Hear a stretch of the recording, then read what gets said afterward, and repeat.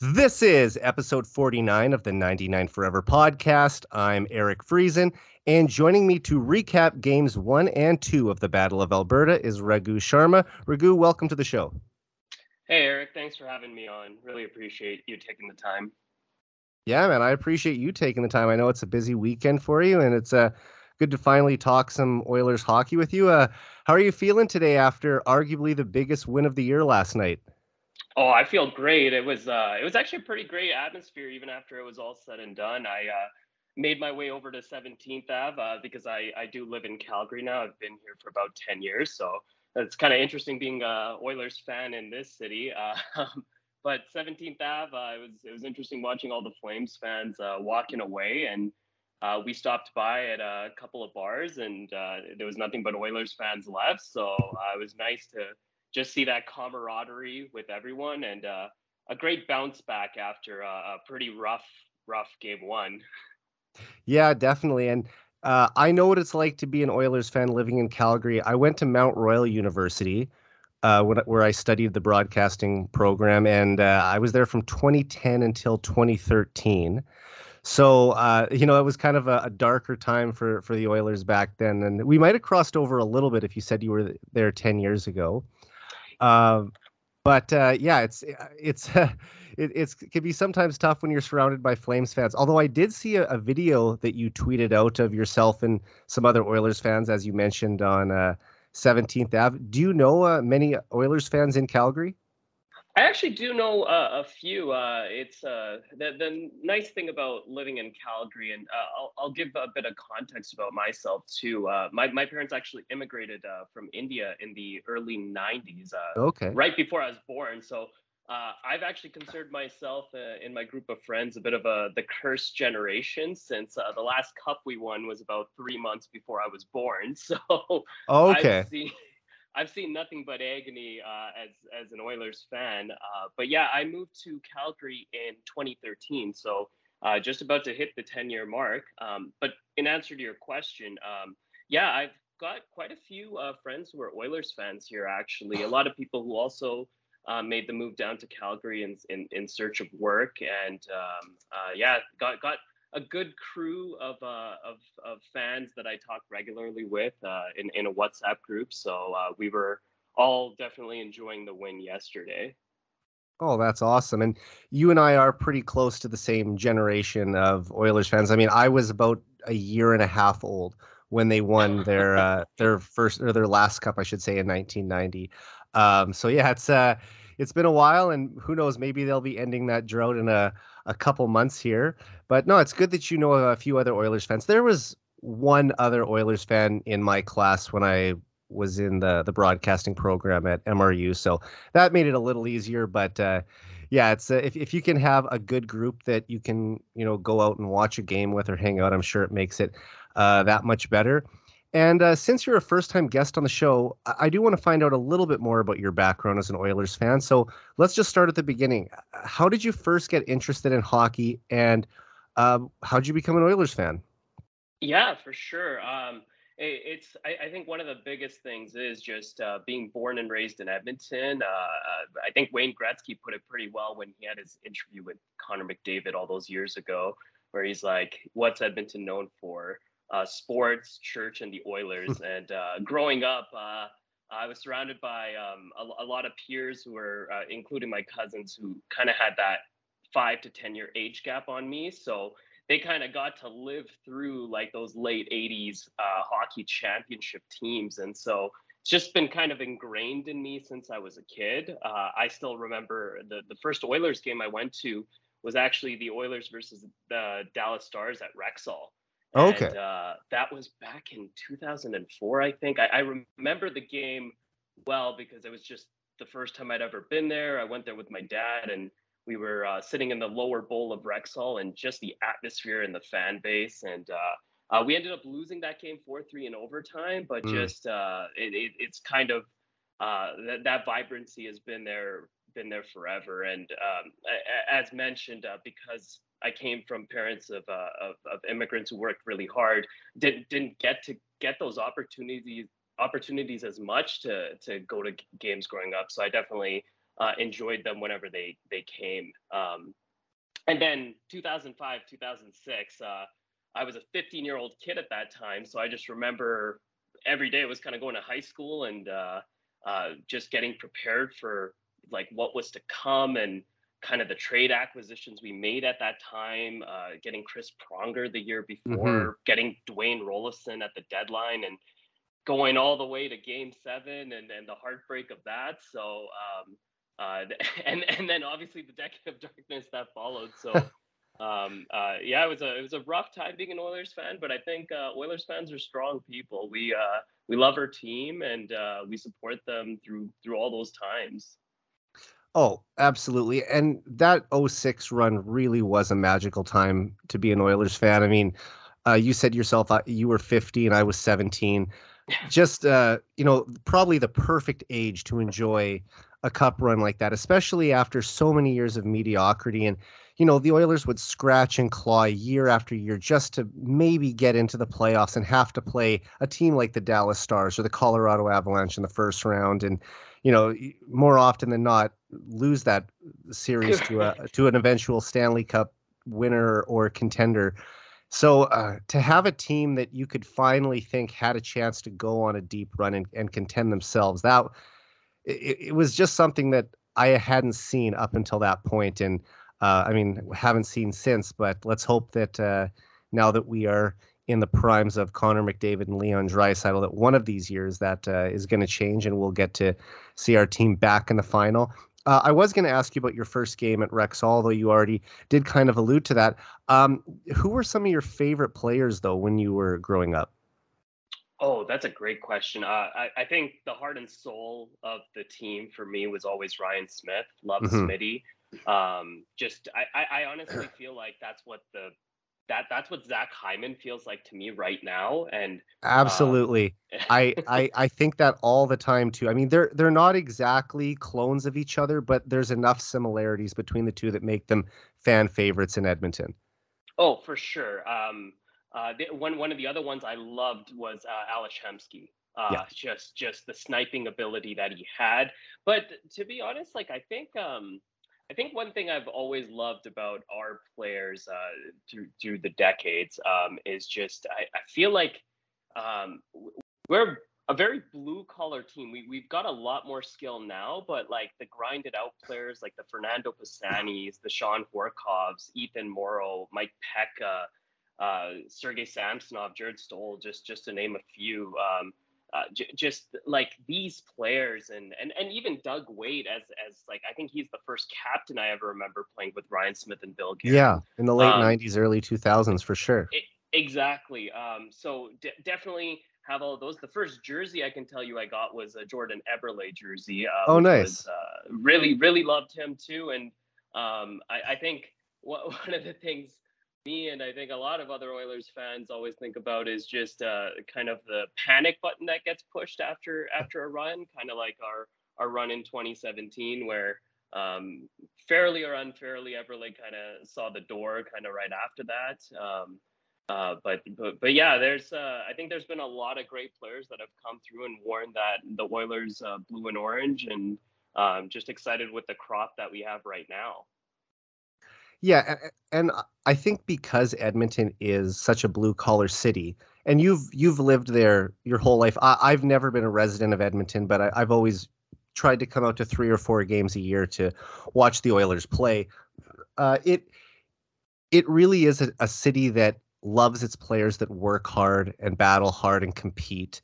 And when you have a guy like Ryan Smith who took a puck to the teeth and Hmm.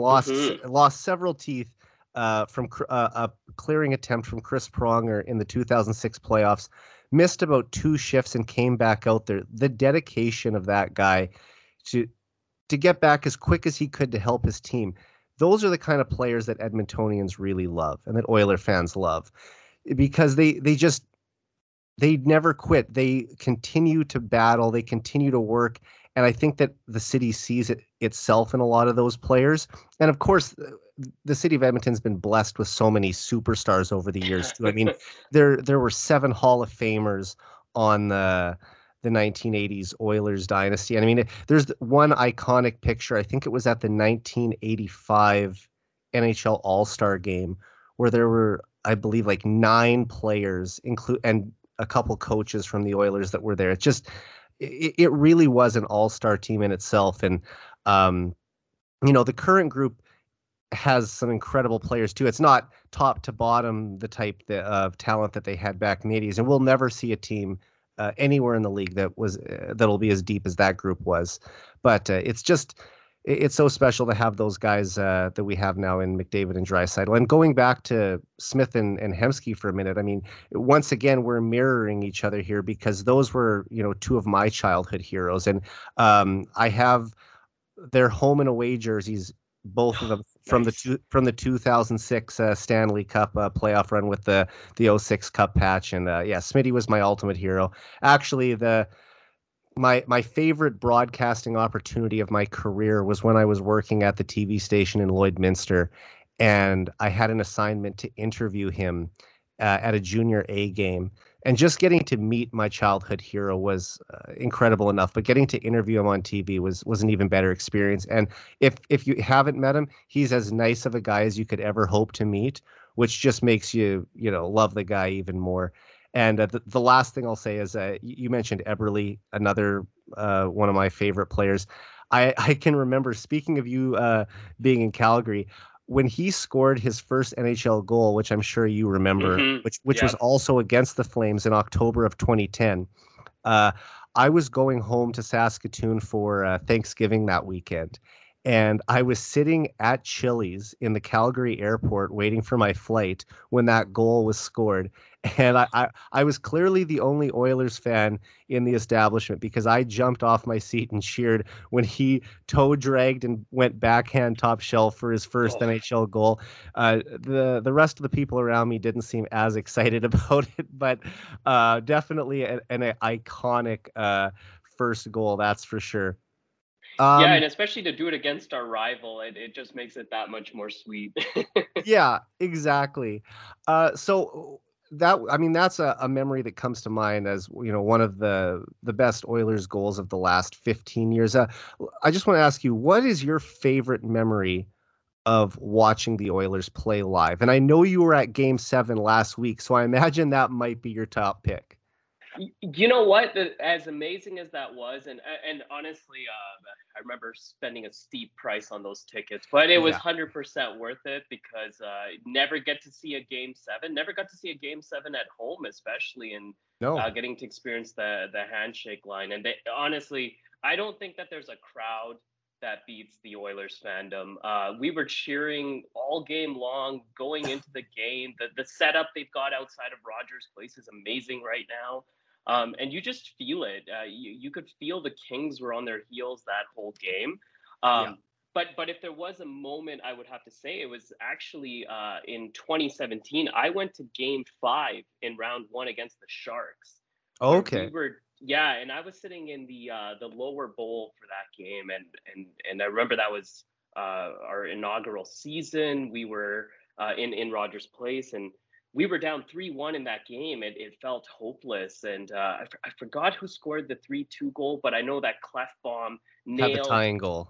had the Yeah. tying goal, the slap shot from the blue line with like a couple minutes to go in the third. And that overtime pass, that sauce by Draisaitl to Desharnais, and Desharnais roofs it backhand.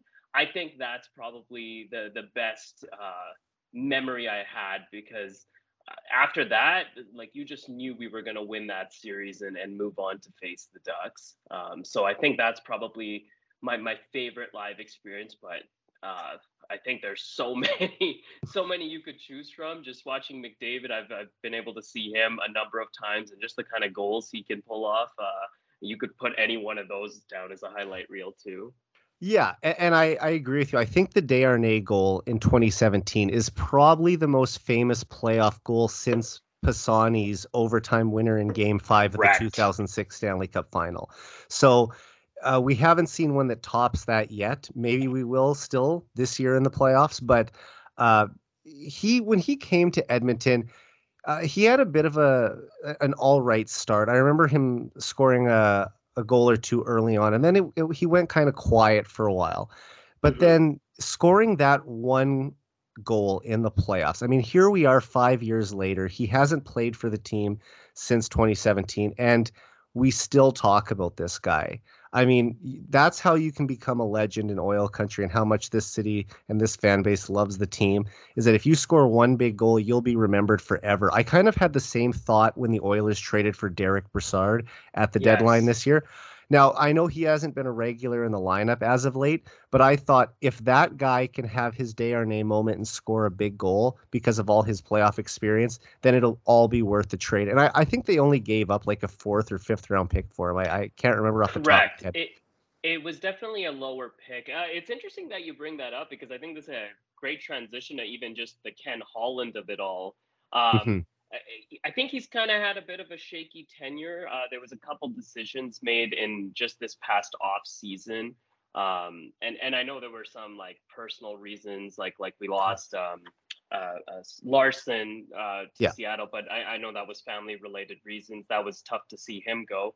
But I think his acquisition of CC, I was definitely one of the people who was on board with CC based on what I saw him do in Pittsburgh last year during the And a lot of playoffs. people weren't. That was a move that was questioned a lot because, Hmm. the book on him was that he wasn't that great defensively, and here he has been, arguably one of the Oilers' best defensive defensemen all season while still contributing, a decent amount of points. I 100% agree. Like I think I would argue he probably has been our best defender outside of maybe Bouchard, who's put up what like 43 points with only like 7 points on the power play. Like what he's done, and honestly, I think he's been robbed of Caldernom only for a technicality of playing Yeah. what the 10 game mark last year. But what he's done. I think the acquisition of Kulak was amazing. I really like that acquisition again when it happened at the deadline. I'm glad to see that one pan out.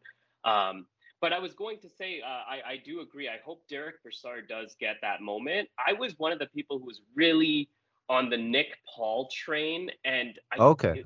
I was listening to Bob Stauffer's show I think a couple days ago, and Hmm. he was saying that there was some rumors that we were in talks to get him. Obviously, went to Tampa. And I think that led to kind of the backup option with Broussard. But I agree. If we've got kind of depth down the roster, if these kind of players can step in and play that big role when it matters, I think that's huge. Like we already Yeah. kind of saw it with some defensive play in Game 6 and 7 of the last series. Just people stepping up when you need them to, with people like Russell. So Yeah, 100%. I mean, you never know when someone's going to have a big game. And of course, CC scored that huge goal, the yep, series winning goal against the game that you were at, as a matter of fact. And I do want yep, to just get a thought on you on that game before we move on. I mean, sure. I went to game one, and it was an incredible experience to be there for a playoff game.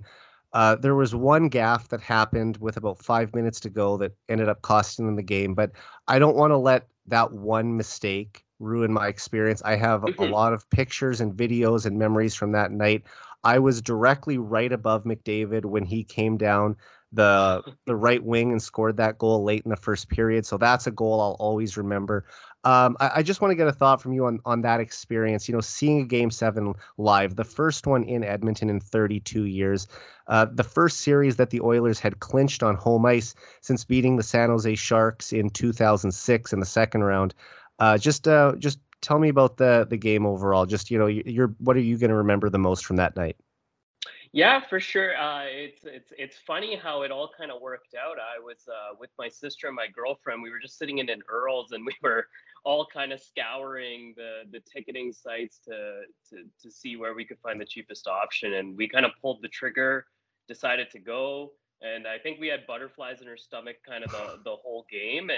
And honestly, it was tense for a while because it was It was one tight, but the nothing. Oilers controlled the Yep. play. So at least Yep. that's how I felt watching the game on TV. That they don't have a lead yet, and I'd love them to get one, but it didn't feel like the Kings were really ever going to take over. The Oilers just seemed to like have that one in control. It was just a matter of when they were going to beat quick. Yeah, yeah. great point. Like I agree. I think we completely dominated them after the second period. They only had, I think, 17 shots on net. It just felt like we were coming in waves. We couldn't be stopped. But then the panic does set in when you get like the McDavid feed to Yamo and he hits the post, Oh and yeah. Bouchard hits a crossbar, and you're just like, it's only a 1-0 game. Are we going to be able to pull this off? And then McDavid gets the amazing feed from Yamo, goes around the net, gets hooked, and still puts the puck in. And that Yeah. celebration, I think that's what I'll remember the most. Like it reminded me of the Yakupov celly in a It did. way. I said that on the last podcast too. That celebration was Yakupov-esque. Were you at that end of the ice when he scored the goal? Yes, he was on our end of the ice because we saw the goal in the second period when CC scored. It was on the opposite end, so it Right. was so hard to tell where he beat him. I had to go home and see the goal, and just to see the fact that he beat him through a defender, short side, under Quick, like the 7-hole under Quick. What a shot by CC! And even going back to Game 6, like Barry had the game winner there. So I've got a couple Leafs friends who are live in Calgary as well, and it's kind of nice to for all the chirping they give us about like when is McDavid going to go anywhere. I'm like, well, we've got Hyman, CC, and Barry. What do those three have in Yeah, common? exactly. That's hilarious, and they've all scored game-winning goals in the in the playoffs so far, Exactly. which is fantastic. Um, uh, how often do you try to get out to watch the Oilers play? Do you see the 2 times a year they come to Calgary? Do you make it up to Edmonton to watch them a couple times as well? It depends on the year. Usually, obviously, the last couple of years have been impacted by COVID, but this year I actually managed to go to 5 games, four Oh in wow, Rogers, one in the Saddle Dome. So I went to the BOA. I think it was right before the New Year, where Draisaitl had that toe drag move where he cut across the ice and beat Markstrom, and then I think we buried an empty net and won 5-3. yeah. I saw her come back against the Devils over there. We're Oh, I down by remember like that two. game. Yeah, and then we came back and won 6-3 in that amazing third period. Yeah. But I think the biggest statement game outside of the game seven I saw there was when we played Vegas, because Vegas was on the brink, and Was it the you four could nothing game? the 4-0 game. I Yeah. was at that game, and there was a lot of Vegas fans. I was actually pretty impressed. They made the trek from Vegas. There was a couple sitting behind us where the husband and wife were on opposite sides, and Okay. just that game, I think Logan Thompson was in net for Vegas. Yeah, they had both their goalies hurt, and he was stepping up. That's right, but Yeah. even with that, I didn't take much of it because they still had Eichel, they still had their healthy roster back, and we shut them out. And that's when it felt like Smith was about to make this turnaround. And I agree. You mentioned the gaff in Game 1, and I'm sure we're gonna get over to Game 1 and Game 2 Yeah. recap here too. Right But away. yeah, that was. I still feel like Smith is our guy. He's our guy for the season, and he's found ways to overcome the one game. And I love that that's Woodcroft mentality too. It's one game at a time mentality, and I think the players have really bought into Yeah, and he doesn't hold guys in a doghouse or anything. He gives them the opportunity to get right back in there that. and rebound. Um, just to wrap up on talking about your series, well, the series that preceded the one we're going to talk about in a second here. You mentioned to me that you are going to Dallas for work next week. I'm just wondering, were you hoping that the Stars would beat the Flames in the first round so that you could watch the Oilers while you were there, or was it simply because you just wanted the Flames to lose? Definitely a combination of both. I think there's always that nice ribbing if you can see your team advance. There would have been a lot of storylines there. We would have been Canada's team. Yeah. We would have heard those storylines. I did think what I think when it came to the competition level with, and this factors a lot, like with Draisaitl's injury, with Nurse's potential core muscle injury right now.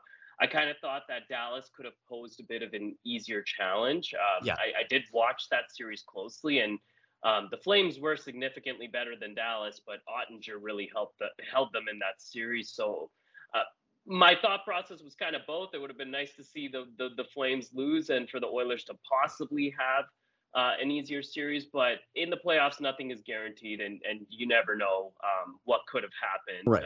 in an alternate universe. So, And um, Jake Ottinger was playing out of this world too, but amazing. I do think the Oilers would have given him a better series than the Flames attackers did. And as well, I was kind of hoping for some redemption against the Stars because the Oilers and Stars met each other in the playoffs 6 out of 7 years between Yes, 1997 and 2003, and the Oilers only got the best of them once. So I wanted, it's been 19 years, and I wanted them to have a chance to get one back on those Stars, even though the players that were involved in those series are long gone. Just being for able sure. to beat that team that gave me so many headaches as a kid. Because honestly, when I was 10 years old, 12 years old, pick an age. Like I mean, I hated the Stars more than I Same. hated the Flames. The Flames were really irrelevant at that time, and the rivalry didn't mean much to me because the Oilers, at least were in the playoffs, even if they were a seventh or eighth seed, while the Flames were still near the bottom of the West. But Dallas was the team we were running into in the first round constantly. So that's why I felt they were the Oilers' biggest rival. It wasn't until later on, probably post lockout, that I would say that rivalry really intensified because the Flames had gone to the final in '04. Coming out of Hmm. the lockout, the Oilers had made the final in '06. And then they, at least for 1 year, were both playoff teams. And it looked like they were actually going to meet in the second round until the Ducks upset the Flames in the first round that year. So Correct. it's kind of a rivalry I thought we were going to see back then, but 16 years later, we're getting it in the playoffs now. And I think that's a good time for us to transition over. By the way, thank you also for sharing all those stories. It's great to always learn about a new Oilers fan. And we'll recap game one of the Battle of Alberta now. And, the Oilers couldn't have had a worse start to the series. The Flames struck twice, 51 seconds in, and they were ahead 5-1 by the second period. But the Oilers erased two four-goal deficits to tie the game 6-6 early in the third period before the Flames responded with three more unanswered goals to secure a 9-6 win and a 1-0 series lead. Raghu, poor starts have been, one of this team's biggest issues all season, and game one against their provincial rivals was another example of that. What went wrong for the Oilers to put themselves in that deep of a hole early on? Yeah, it's a great question. It's funny. In the pre games over the last couple days setting up that series, they sounded very calm, cool, and collected. We're trying to write off the series as much as they could, saying we know it's a BOA, but it shouldn't. That shouldn't factor into the ultimate goal of winning 4 games. But it seemed like they came out with their sticks held tight. And I think just some of those goals, like yeah, 3 goals in the first 6 minutes, as you mentioned, and what Lindholm, the goal off the very first shot, kind of a weird Yeah, bouncer, but one I feel that's a like killer. Smith should have had. Yeah, and it's kind of like you got 2 goals in under a minute, and like what half the team has shifted onto the ice, maybe less. And you're At also that point, igniting an already, revved up crowd and just giving them yes. all the momentum and putting you back on your heels. And then you let in a second one. So now we're not even a minute into the game and we're already trailing by two. I mean, it's just you can't do that. And we'll get into talking about the next game as well. But it just it starts like that have, plagued this team all year. And I'm glad that they've been able to have so many come from behind victories that were able to get Hmm. them into the playoffs. But yeah, it's just that's a trend that we started to see corrected a little more in the second half of the season, but it's starting to rear its ugly head in the playoffs again. Yeah, no, it's a good point because if you think about the 9 games we've played so far, I would argue that only game 6 and 7 are ones where we've kind of come out like a desperate team. And sometimes it's funny how, regardless of the roster, the Oilers' mentality always seems to play better when they're under pressure. And I don't know why that is because we definitely have all the talent in the world. But yeah, in game one, it just seemed like they came out with their sticks held tight. Give it to them. They as you said overcame 2 4 goal deficits. But all in all, like we didn't really deserve to be in that game. I think we were outshot by like 20. High danger chances were also like more than double, I believe. Yeah. And and our special teams really killed us too. Like our power play one hasn't looked good in this series so far. Even we'll kind of talk about that even in game two, Hmm. but it's nice to see that the Oilers finally have a power play too, and I think that's partly the impact of Woodcroft. We haven't really talked much about the season, but I almost think of the season in thirds almost, because we had the great 16-5 start, then we had that brutal 2-13-2, and then we wrapped it up with an amazing finish. And you can see a lot of the tendencies of just fighting back to the neutral zone and all those kind of things with our centers kind of came in when Woodcroft and Manson brought in a lot of those systems. But as you Yeah. mentioned, 2 out of 9 games so far where we haven't started off strong. I'm really hoping we turn that around in the next 2 home games we got here. Yeah, it's puzzling why this team continues to, not be ready for off the jump, and that they get it, the other team takes it to them so hard early on, and then they have to kind of just fight their way back. It would be nice to play with the lead a little more often. Hmm. And I just, you could tell, like, they weren't ready right from the drop of the puck. Mike Smith on the first goal was playing far too deep in his crease. Hmm. I'm not sure why he didn't come out to challenge the shooter more on that one, and then it went right through the arm. Yeah. It was just a rough outing for him. He was obviously pulled after allowing 3 goals on only 10 shots, and I think there was just a lot of sloppiness in the defensive zone and a lot of self-inflicted wounds, as well as some unlucky bounces. Like, I'm thinking of the Draisaitl trying to make a pass up the middle of the ice. It hits his own teammate's skate, bounces back into the zone, and gives Kachuk a breakaway, which he unfortunately Hmm. scores on. But those are the kind of things that you have to avoid. Like, a little pass up the wall instead of putting it up the middle where it can Correct. easily get picked off, especially in a 1-goal game. And Draisaitl's such a good passer that you expect him, almost 10 out of 10 times to complete it. But you get a bad break like that sometimes where a teammate was in the way of your intended target, and it just, it hits a skate, and it just went to the worst guy at the worst possible time, and it ends up in the back of your net. But the Yeah, other thing it's is, a. oh no, Oh, sorry, go sorry. ahead. Oh no, I was just going to say, I think that's a really great point you just raised there, because you think about the same thing that happened in game one of the last round, where you look at that play more closely, and the pass Smith is making is because of the call up that Dry is asking for, and it's a good hand eye coordination that drops that puck. Smith makes the initial save, but then we're scrambling, and I think even prior to the Kachuk 8-6 goal, after tying it 6-6, we just almost took our foot off the gas pedal when we had them reeling, and we got stuck in our zone for about 70 seconds, and then Rasmus Anderson was allowed to walk in. And I know some people will say Koskinen should have had that save, and Yeah. maybe he should have. Maybe you need your goalie to make that save, but there was no closeout there. There was nothing there, and you give a team enough high danger chances, they're going to put them in the back of the net. So I think all around that game, it was too many deficits to overcome in Yeah. the end. And we did talk about, I mean, some of the bad bounces, but honestly, when you're playing sharp, detail-oriented hockey, you seem to have better luck.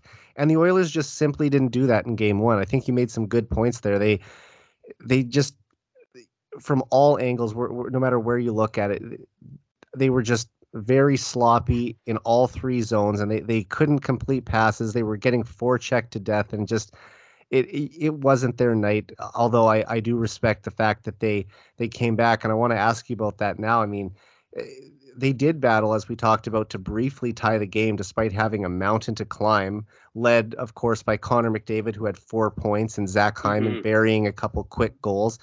And even though they ended up surrendering the lead with just a minute and 28 seconds later on the goal you just talked about, what can you say about the resiliency of the Oilers in game one after that brutal start?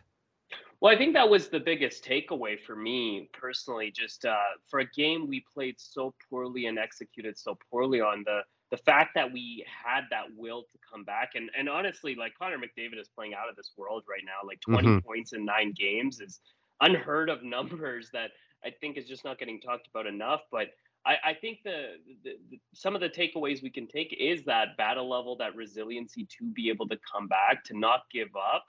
I think in the past I would have seen Oilers teams just kind of accept that defeat, and they did not do that. I think another big sign was just that Markstrom just hasn't looked sharp. I think in the last 3 games, including the 5-9 loss that I saw earlier in the year, that was the last BOA before this series. He's surrendered 16 goals in 3 games, and plus 2 more that got called out, that got called off in game 2. So you're Well, if you looking at remember, him. he wasn't that great last season. I mean, that last year was his first year in Mhm. Calgary, and the Oilers won 6 out of the 10 times they played last season. Obviously, because of the Canadian division, they were playing more than usual. Mhm. And, McDavid has really owned the Flames throughout his career. He's always put up great numbers against them, but Markstrom in particular was one goalie that he was lighting up consistently last year. I believe he had 2 hat tricks against him. I mean, Yeah. this is the best player in the world going up against a goalie on a new team. And I'll give Markstrom credit. He's had a much better second year in Calgary, and obviously as a Vezina nominee, but he has not looked good in this series so far.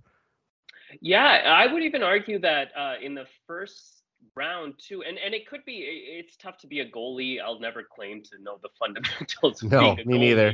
goalie. But even in the Dallas series, like Ottinger stole the show because Yeah. of the shot volume, but I would argue he wasn't that great in that series either. I get that maybe you're only facing a couple shots every 5-6 minutes, so it forces you to run through these hot cold cycles, but The Stars he. didn't have the offensive weapons to test him enough. Like he's getting uh, a lot more pressure put on him from the Oilers forwards than the Correct. Stars were. And I think they've exposed something here.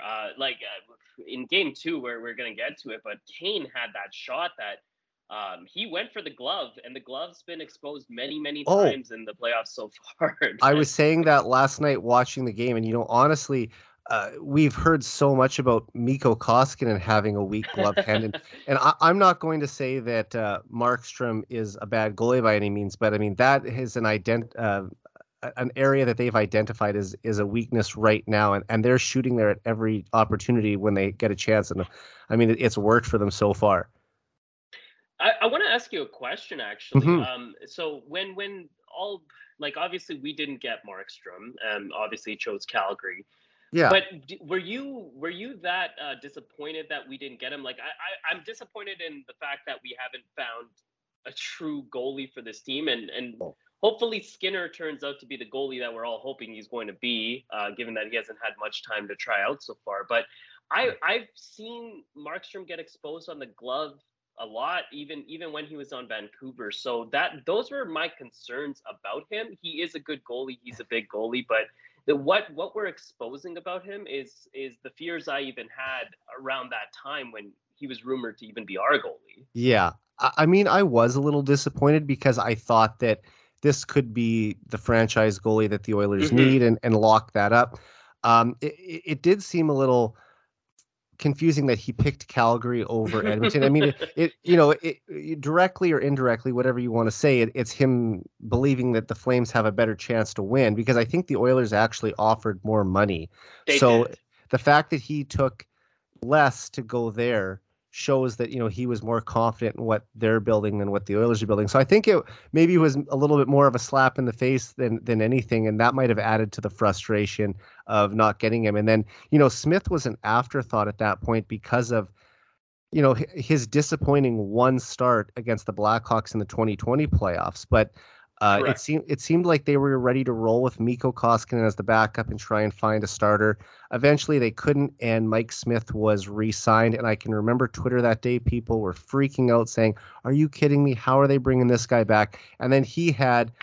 I won't say a Vezina caliber season, but I mean, he did finish 7th in Vezina voting. So, a top 10 goalie in the league last year anyway. So Hmm. he did exceed expectations at 39 years old. And then he is now at 40 years old playing for the Oilers in the playoffs, and he's got them to the second round. I don't want to hang too much on Mike Smith. There have been times in the playoffs when he has looked horrible, and there's been times in the playoffs when he has looked fantastic. I mean, 2 shutouts in the first round. So anyone who's criticizing him for the bad games, I hope you're also praising him for the games when he plays well, because he was a big reason why they won that series and that they're even in this Battle of Alberta right now. Absolutely. Yeah, like if we transition to game 2 here, Well, I have a I couple more yeah. things I want to ask Oh, you about sure. game Yeah, one yeah. before we go on, but uh, just to finish up on the failed comeback.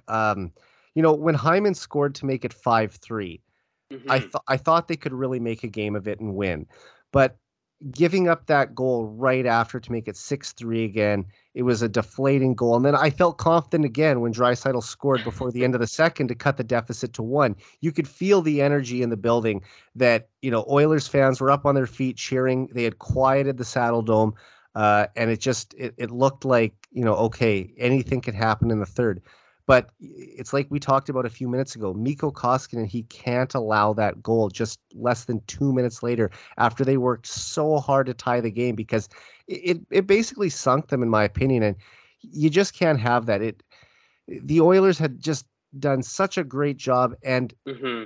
when you put in that kind of effort to get yourself back in the game, you need your goalie to step up and come through for you. And I do give Koskinen a little bit of grace because he hasn't started a game in 2 weeks, but there's a that yeah, there was no one taking the man coming in from the point when he scored that goal, but just you have to cover that. You have to find a way to make a save, because I just felt like that lost it for them, and it was a tough one to swallow, if I'm being honest. And the other thing I wanted to talk to you about is, like, the Flames are a very big and physical team that are going to hit you, and they're going to hit you often, but that's the kind of hockey Daryl Sutter has always liked. So I, Hmm. I think the Oilers knew what they were getting coming into the series. And even though they have some players that can play that style too, I don't think they were physical enough in that game. Like, we did see Evander Kane almost fight Milan Lucic after he threw a late hit on Connor McDavid. Yeah. But and I mean, it was good to see Kane answer the moment, but I just think that they need more from their rugged players. They have to do a better job of making their presence felt physically in this series. What do you think about that?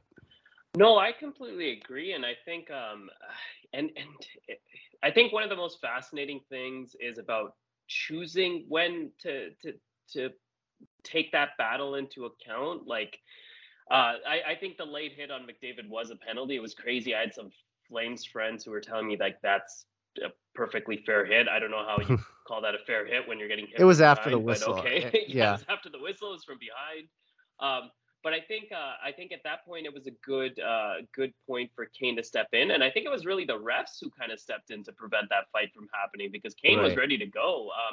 But I think the bigger point was actually when we got that power play, and I think it was Shillington who took that penalty, and then Yeah, I didn't you know that yeah. rule either about, allowing whoever they want to come out of the box. And of course, it was Kachuk that came out first and then scored. Like, it couldn't have worked out worse for the Oilers in that scenario. Exactly, and I think see that's one of those moments where you could tell that Kachuk was initially just trying to get a retaliation penalty, which is what he tends to do. But I thought that was a point where Kane should not have kind of stepped in because regardless of who came out of the box first there, Kane being off when there was a power play there, that's more of a loss for us because it's not like Chucky plays the penalty kill, so it almost kind of was a double negative in that sense. Not only did we surrender the goal, but Kane was forced to sit in the box, and then I think you saw Shillington like laughing after that goal because Yeah, he was they kind of knew. chuckling. Although I'm glad the Oilers got one laugh back on him. I was thinking that Yeah, last night too. I was thinking that last night too. Exactly. But yeah, I agree. I think the physicality is not really the Oilers' strong suit when it comes to No. how they need to play in this series. I think what they need more, and I think they showed it more, is their toughness, Yeah. their ability to take the hit and keep the play going. That's the Oilers we know that can win this series. When they get involved in the after the whistle stuff, who is it really helping? I think Landeskog in the Blues and Avs series said that himself. He's like, we're at a time of the year where what does the scrums after the whistle really get you? Unless The, maybe you're down by a lot in that game. And at that point, that was a tight game. So yeah. I think we played a bit into the Flames' hands by getting caught up in the Battle of Alberta hype. If I'm being honest. Oh, for sure. And at the same time, though, I still think that there are guys who can have more of an impact and Hmm. and can contribute more. no, they don't have to contribute on the score sheet, but they can, make a big hit. They can, do something to spark the team that way. Like I think we have to give Darnell Nurse a bit of a pass here because he's Yes. reportedly dealing with a core muscle injury that might require surgery in the offseason, so that's a little concerning. And it's probably limiting his ability to engage in the rough stuff as much as he normally does. But as a guy like Zach Cassian, I mean, this is what Hmm. he's paid for. Yes. Playing in the bottom six, he's not expected to score a lot, but he has to bring that intimidation factor. He has to throw those thunderous hits that we've seen him do so many times, especially in the 2017 playoffs, which was probably his most famous time with the Oilers. Um, Hmm. Maybe he'll even have to drop the gloves with an old teammate like Milan Lucic just to give the team, a spark at some point. And for a guy like Josh Archibald, who doesn't get a lot of ice time, he has to be a human torpedo out there, and that's how he's effective. But I want to see more hits from him in the offensive zone that lead to scoring chances Yes. because of turnovers, not just throwing hits for the sake of throwing hits. And just collectively as a group, I felt the Oilers, there was a lack of a willingness to compete hard for pucks in the corners and along the boards. And the Oilers might be able to outskill a team in the regular season, but there Hmm. has to be a greater level of commitment to all facets of the game to win in the playoffs, especially against a well-coached team and a team as good as Calgary. I completely agree. I think that's like the stat on what McDavid having 5 hits and a combination of four of our biggest guys not even adding up to five. Like as you pointed out, Yeah, Cassie and Archie, neither of them laid a hit, and I get that they're not playing more they're than not maybe playing a five lot, minutes, but but you got to still try to make yourself a factor out there. And I think that was what they did in game 6 and 7. But LA is a much different team than Calgary. LA was dealing with injuries. They had a bunch of rookies in there. You're playing now a team that's tough, like team on the back end with like Zadorov and Goodbranson and I think like even Rasmus Anderson can throws his body around once in a while. If that's the back end you're playing with, you gotta force them into the mistakes. And yeah, we did not do 100%. enough of that in game one. Definitely. Okay, let's move on to game two now. And last night's game didn't start out much better than the opening game in Calgary.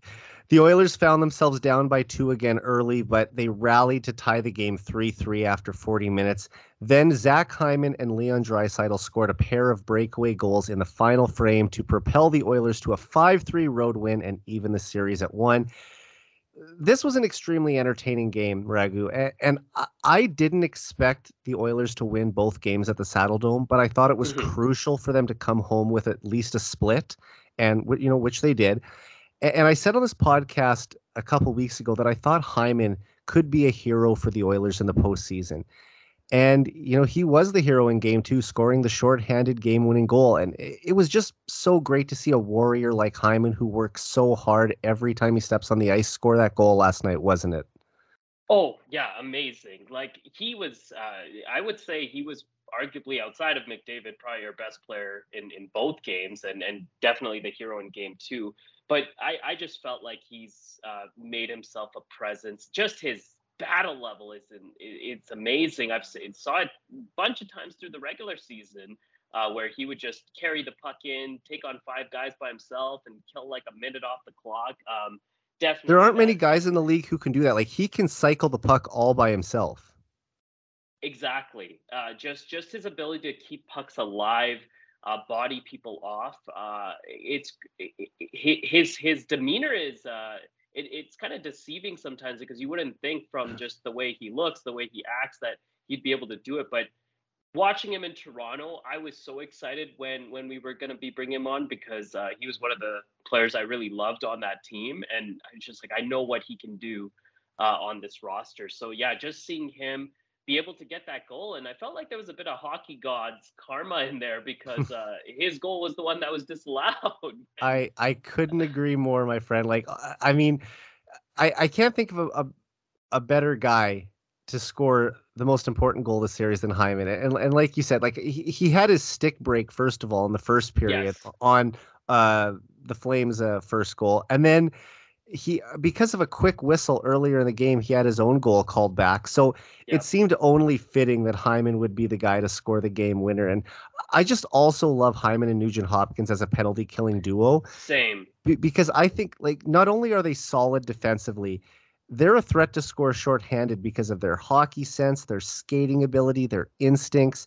And we've seen these two create a bunch of shorthanded chances this year. And of course, the biggest one of all was in game two with Hyman or Nuge sending in Hyman all alone for that beautiful goal that got all the Oilers fans in the building excited and had so many concerned faces on the faces of Flames fans. I loved it. Well, you're totally right there too, because like not only did Nuge disrupt the initial pass that came from the right corner there, Right. it got caught up in Erasmus's He skates, missed. and Yeah, then he it just was he missed it, and then it was the nice chip forward that was just the perfect weight for Hyman to pick it up and carry it all the way, and nobody was eh, going to catch him when that no. happened. And because that they were on the power play and it looked like Anderson was going to have the one timer, everyone was pinching in. Yeah. So by the time that puck's turned over, Hyman's got to jump on everyone. And even though the defender almost got back in time to catch him, he was still able to roof it once again, as we talked about it, going glove side. And I believe the ref actually had his hand up. There was a penalty for hooking the hands on that call, but of course it was negated by the Oilers scoring. Just the perfect guy to score that goal. And then just a few minutes later, another breakaway. Leon Draisaitl with the insurance marker. We know he's playing with an injured ankle right now. He didn't look like himself in game one, despite still being a factor in scoring a goal in the game. You can tell he wasn't at 100%. But here he is tonight having another big game, 3 points, and that goal that really sealed the deal. Yeah, and what a pass, right, by Mike Smith to get it Hmm. out of the zone there. I was actually kind of surprised Zadorov wasn't able to keep that in, but that's the break sometimes, right? And even with Draisaitl having a high ankle sprain or whatever they're specifically calling it, when he's got the wheels to just kind of skate through, no one's catching him either. And I No. loved I think it's quite interesting how the two different goals happened because Hyman beat Markstrom over the glove side, but Draisaitl went over the blocker side, and I think that was just a great read too because it looked like Markstrom was ready for the glove shot, and based on his reaction, so that was just a smart shot by probably what is it the second best player in the league right after Yeah. McDavid. So yeah, that was amazing.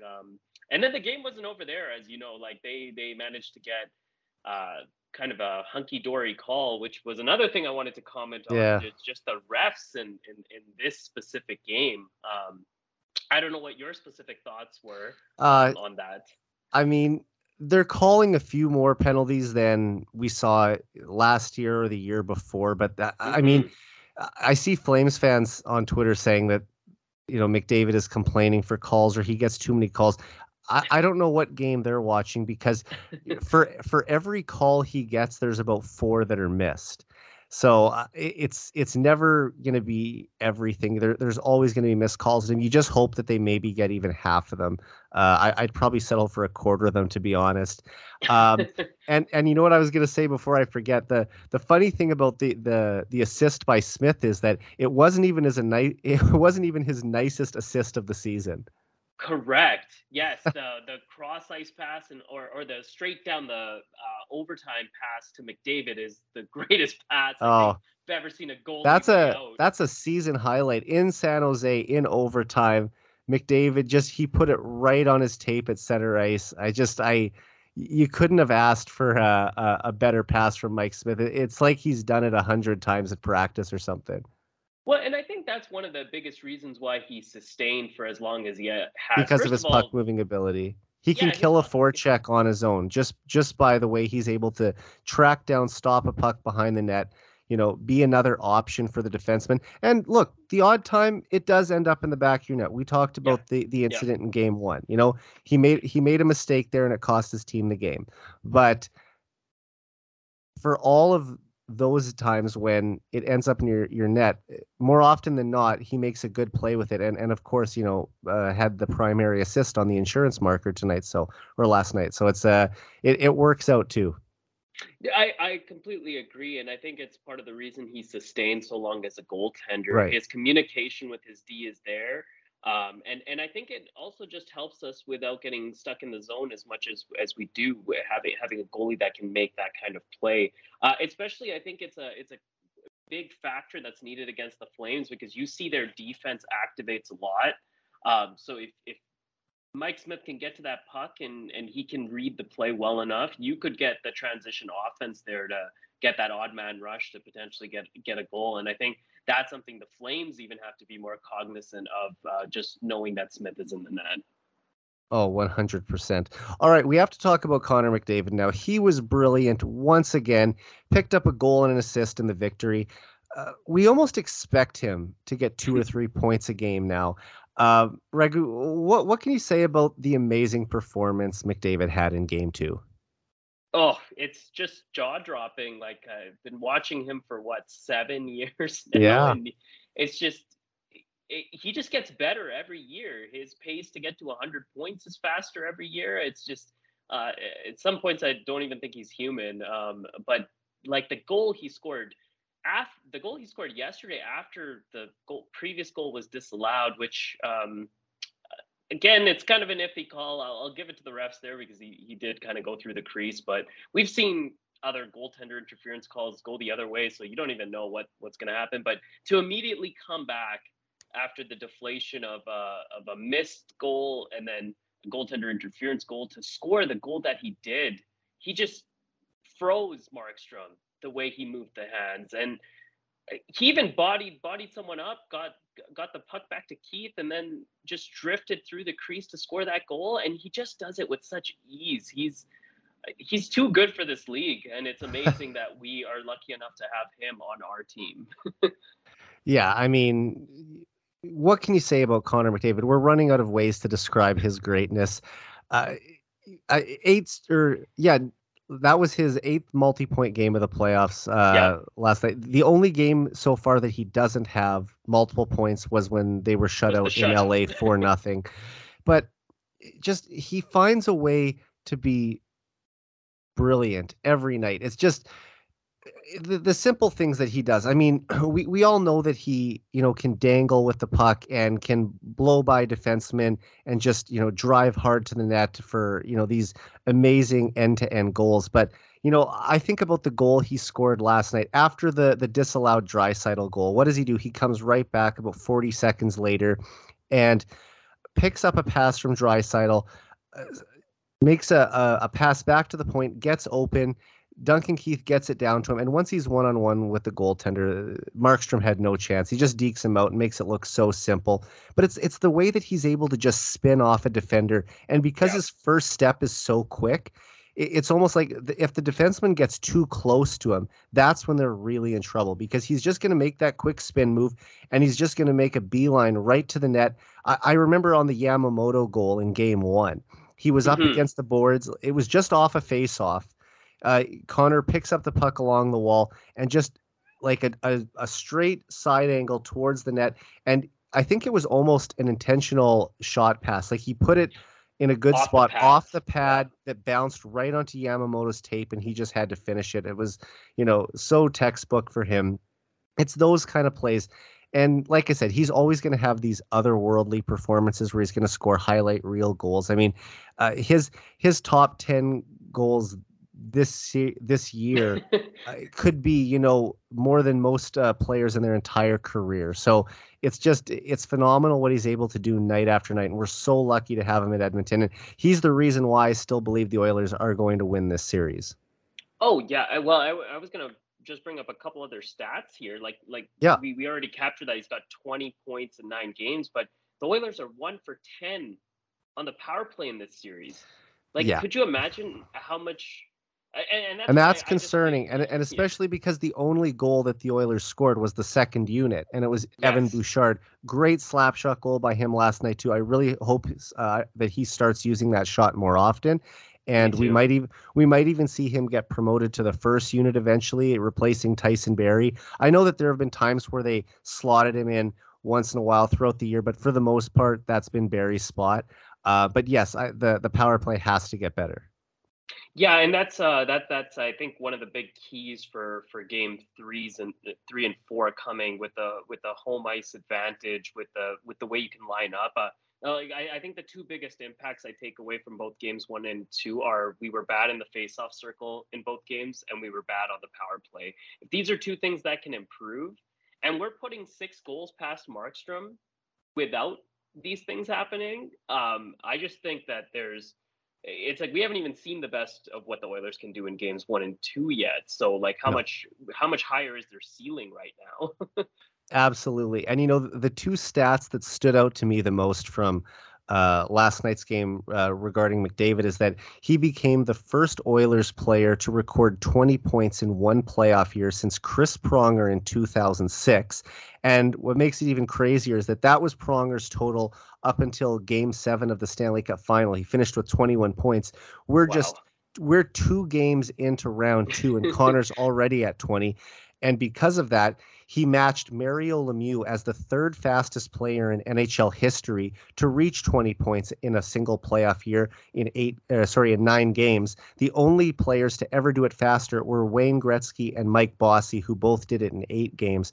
I mean, we're talking about some of the all-time greats here, some of the most talented offensive players to ever play the game. And McDavid is in that category. And what maybe makes it even more impressive is that when Gretzky and Bossy and Lemieux were at their peak, it was in a much higher scoring era. And McDavid is Hmm. doing it in present day, where it is a much tighter checking, coached, detail oriented, defensive systems laden league. That just makes what he's doing, I think, even more phenomenal. Oh, I yeah, 100% agree with you there. Like you just think about how much like you think about the training regiments of like every player now to keep up, and he blows by any defender. Like you talk about the Norris Trophy capable defenders. I think Kale McCarr is the only one I've seen do a spin move the way that McDavid does, but he's blown by Hedman. He did it earlier this year when we did our trip down to Florida and played Tampa, Florida, and then followed it up by Yeah. the Carolina game. And he blew right by Victor Hedman. He's blown by Roman Yossi. Like it's just what defenders need to be able to do to match him is Well, insane right he now. he So makes the best defenseman in the league look ordinary. And yes. it seems ridiculous that there was anyone, let alone many people this season, who were debating, is Austin Matthews better than Connor McDavid? No one is better than Connor McDavid. He is so far ahead of every other player in the league. I would even still argue that Leon Draisaitl is better than Austin Matthews. And I know Leafs fans won't like to hear that, but I mean, Draisaitl has outscored Matthews every year that they've both been in the league together. Correct. So we can just start there and debate beyond that. But when it comes to Connor McDavid, he's on another level than everyone else. He's already right up there with the all-time greats to ever play this game, in the same category of talent as Wayne Gretzky, Mario Lemieux, Bobby Orr, Gordie Howe. Like he's right there with these guys in terms of his offensive impact. And the fact that he's improved his defensive ability, that, Oh that yeah. he's that he's checking more, that he's improved in the faceoff circle. We don't know what this guy's going to look like at age 26, 27, 28, but at 25, he's just far and away the best player.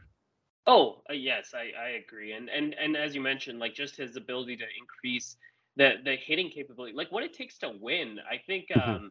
I think he's learned some of those hard lessons over just what the past few years have been like the heartbreak in 17 and then just 2 years of not advancing against Chicago and getting swept by Winnipeg. Like he knows, and I think the big thing is knowing even how to draw calls now is so important, and the kind of things he's He doing on the ice. He's got this fire that I haven't seen before, and it's that's crazy to say because we've seen Connor McDavid do well, insane things it's an prior to internal years drive 7. to win. Like he Yeah. just has this burning desire inside of him to win, and he hates to lose. I've heard him say in interviews how and I mean all athletes hate to lose, but I think that he's just this ultra competitive beast. I think he has a little bit of Michael Jordan in him. And I'm not saying Yeah. that they're exactly the same, but in terms of like dominating their sport and their desire to win, I think that, there are similarities there.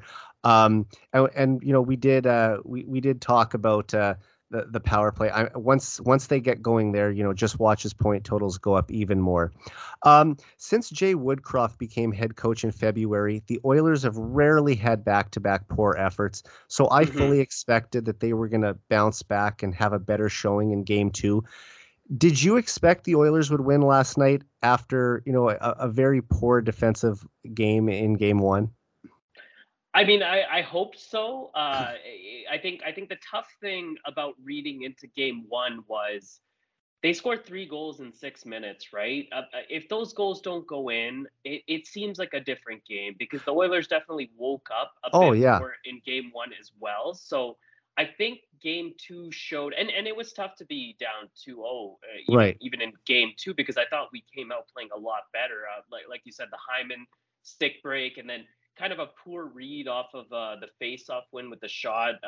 Just is kind of an awkward play all around, and then unfortunately, like the ref blowing the whistle, like there was just a lot that was going wrong, and then a power play failing at the start of the second period leads to a power play for the Flames, and then you're down 3-1. It does seem a bit like the cards are stacked against us. But again, credit this team and credit the systems Woodcroft has put in. Definitely. This team doesn't have a give up meter in it since that's taken over, and you've heard it from the players, and you see it in the demeanor of how they Well, approach each shift. Jay Woodcroft has even invented a word that he likes to use in his post-game pressers often.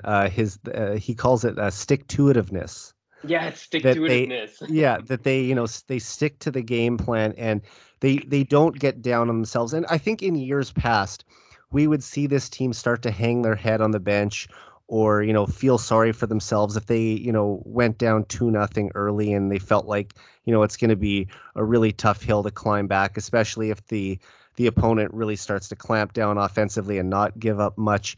But this team doesn't have that. This current group of the Oilers believes that they can win every single game, no matter who they play against. We've seen them beat the Lightning this year.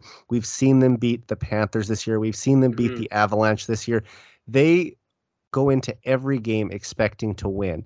And that doesn't change against their biggest rival, the Calgary Flames. I'm sure that they are still confident they're going to win this series. I'm sure they're confident they're going to win Game 3 at home on Sunday. And Hmm. just we watch this team. It looks like they're starting to mature compared to where they might have been in years past. And I just think they're showing a new level of confidence and composure.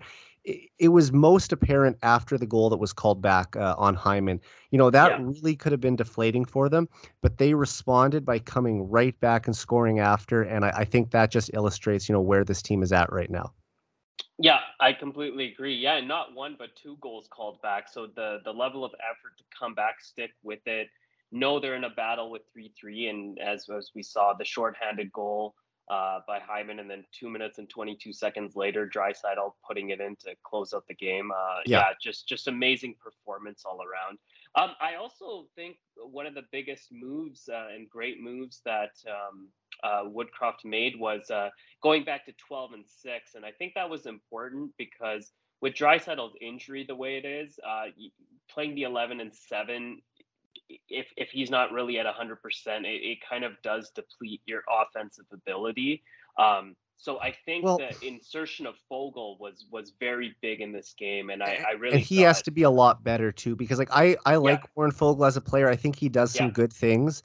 But he had a really rough first series against the he Kings. did. So, and I'm hoping that being out of the lineup for a couple games is a wake up call to him because this is his first year in Edmonton. He Yeah, wants to make an impression. He had a bit of a slow start to the year, although he does have the ability to make a skilled play every once in a while. I can think of a few times this year where he pulled off a really impressive move that I might have not expected from him. Like he scored a nice backhand breakaway goal on the Vegas game that you talked about going to last month. And there was a really beautiful goal he scored against the Coyotes back in October. this guy does have some offensive chops. He might not be a 20-goal scorer in the league like Hmm. Oilers fans were hoping for when they traded Ethan Bear for him, but I think that he could be a 15-goal guy in the right situation. But just focusing on this series right now, he has to find a way to use his big body to, forecheck hard, cycle the puck, draw, wrap the puck around on the backhand and see if he can like get a goal mouth goal or have someone bang in a rebound. Just find a way to make yourself an impact player in the game in the limited minutes you're going to get. Yeah, I do agree with that. I think we saw that a bit in this game, especially with the Fogel, McLeod, Yamel line Hmm. closing out kind of those final few minutes. But he needs to keep making himself a presence, and that's the same that we were saying even with Cassian and Archibald. If they're Yeah, want to stay in this lineup, they need to play physical, and Cassian for sure should have that ability. I don't know why it hasn't really come in, and it could be because of just kind of these lopsided scores that are happening so far. But true. with the when he is on the ice, it just kind of feels like he's been a non-factor so far. I'm curious what your thoughts are. We did see Dylan Holloway Yeah. do yeah go through some warm-ups, and I think it was Daniel um, Nugent Bowman yesterday. he asked Jay about it after the game, and he's like, "You want to talk about players who took warm up after that?" I mean, here's the thing: Dylan Holloway was the Oilers' first round pick in 2020. Yeah. Philip Broberg was the Oilers' first round pick in 2019. Uh, they're both born in 2001. These guys are big parts of the future, but they're so young. We When I saw Philip Broberg play this year, he had some impressive moments where I said, Hmm. okay, you can see glimpses of what he could be down the road. I think he has the upside to be uh, a slightly better version of Oscar Clefbaum. As for I Dylan can totally Hall, see that. yeah, and as for Dylan Holloway, I think stylistically he's very similar to Taylor Hall. That's not saying that he's going to produce at the same level as Taylor Hall at the NHL level, but I think that they play a similar style of game. Um, but for two 20-year-olds to break in at such an important time of year, and Holloway's a Calgary area kid, having him come in and play in the Saddle Dome under that much pressure in a I don't want to call it a must-win game, but a very important game, like the biggest game of the season to this point. I think that would have been setting him up for failure. And even if he could contribute more than someone like Fogle or Archibald or Devon Shore right now, you want to find a good spot to get him into the lineup. Give him an opportunity to play soft minutes. Hmm. Play him with skilled players. Like I could see him being a great winger for Nuge on the third line next season.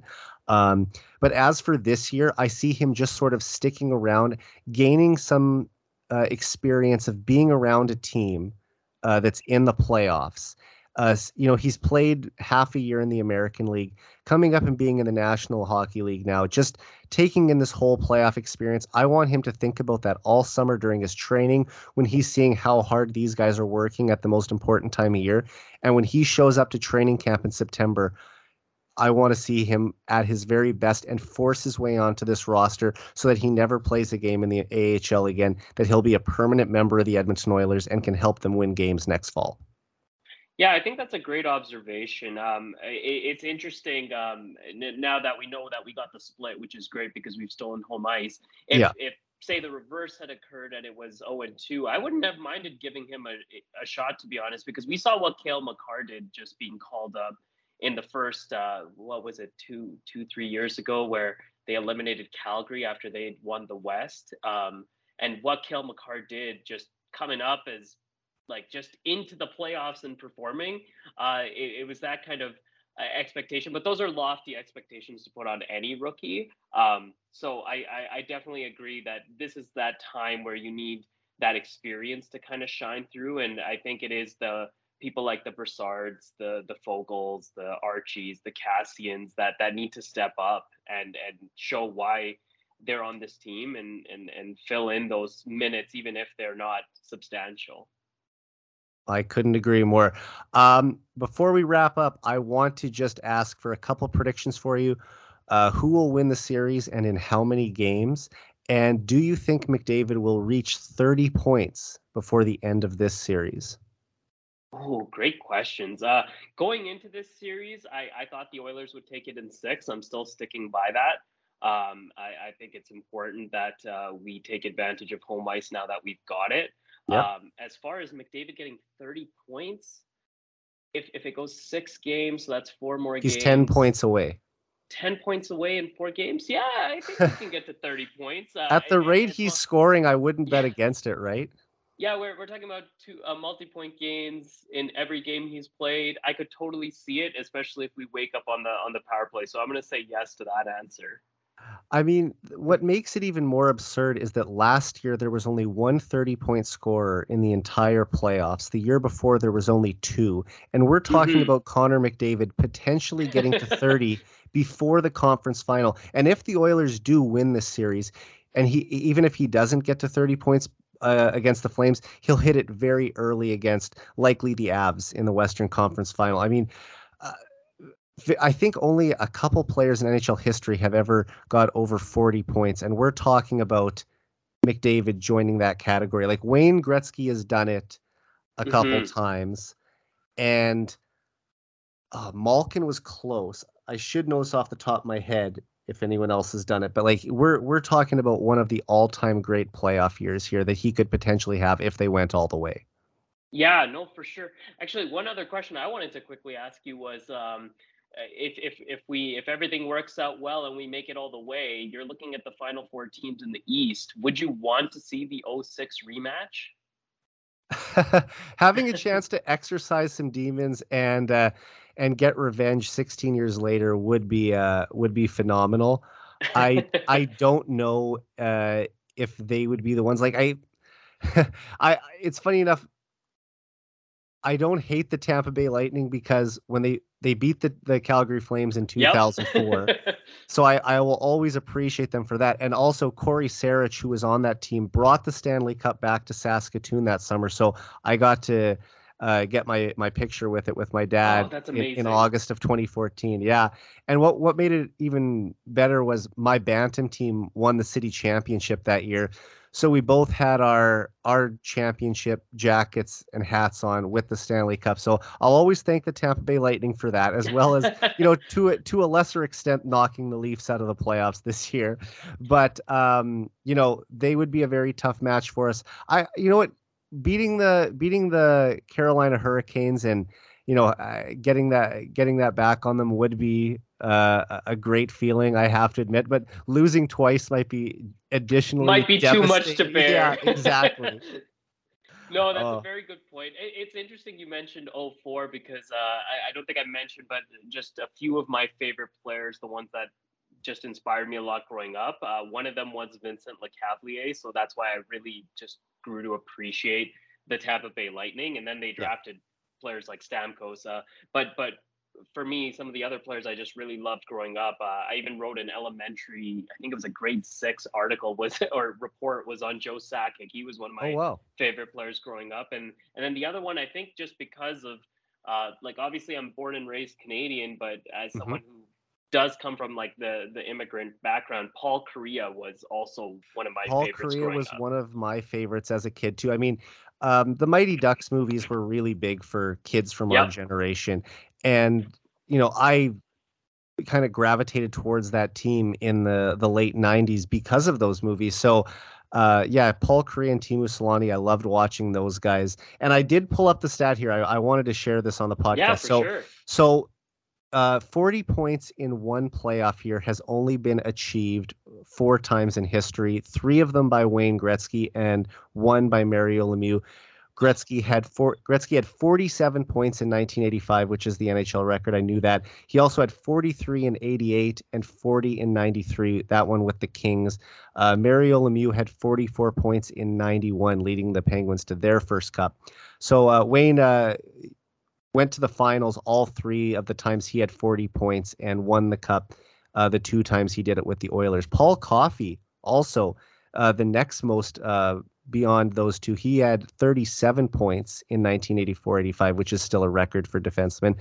So I mean that's the kind of category that we're talking about McDavid being in. Like if the Oilers do reach the final, and I know that it would be very difficult to get by the Colorado Avalanche, Yeah. and the Oilers would be obviously the underdogs going into that series, but I think that if they did go the distance, he has a real shot of hitting 40 points this year. And he's in his absolute prime. So if he's going to do it, this next 5-year window is when it's most likely to happen. And I mean, we just see year after year the milestones that he sets, and I think that there's been so many great ones in the regular season, and I'd like to see a few more added in the playoffs. And to go along with all the trophies he's won in the regular season, I'd love to see a Conn Smythe trophy added to his trophy case as well. And with the way he's playing right now, he would be the front runner for that.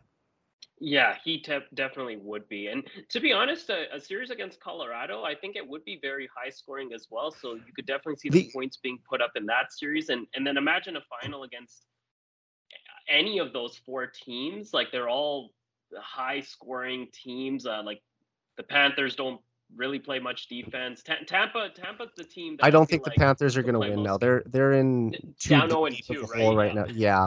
And the Oilers have really played the Lightning, or not the Lightning, the Avalanche as well as any team in the league this season. I mean, I agree. one win and 2 overtime losses, and those games could have gone either right? way. No, I believe that yeah. Oh, sorry. Well, yes, that is right. They lost the shootout in Edmonton, but I mean, I guess it gets technically registered as an OT loss. But you're right. They lost a shootout game in Edmonton. They lost an overtime game in Colorado, and then they won a regulation game in Edmonton. Oh yeah, that's right. Yeah, so So that's what I mean. Like we've been 1-0 and in 2. every one of those games. Yes, and I mean to do that against arguably the best team in the league, it shows you that they can take on anyone, they can handle anyone, and I'm hoping they're going to get past the Flames, and we'll get to see that series in the conference final. Well, Raghu, I want to thank you again so much for being on the podcast. It's been awesome talking to you. I hope you'll come back again and do this sometime. Yeah, for sure, Eric. If we make it through this series, I'd love to be back on. It'd be great to have a follow up discussion, kind of dissecting the series when all is said and done. Absolutely. So before we sign off, where can people find you on Twitter?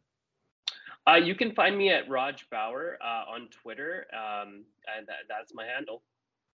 Okay, everyone, please go give him a follow, and thanks again. Yeah, thanks a lot, Eric. It was a great chat, and let's go Oilers. Let's go Oilers. All right. So for Raghu Sharma, I'm Eric Friesen. This has been the 99 Forever podcast. We're out.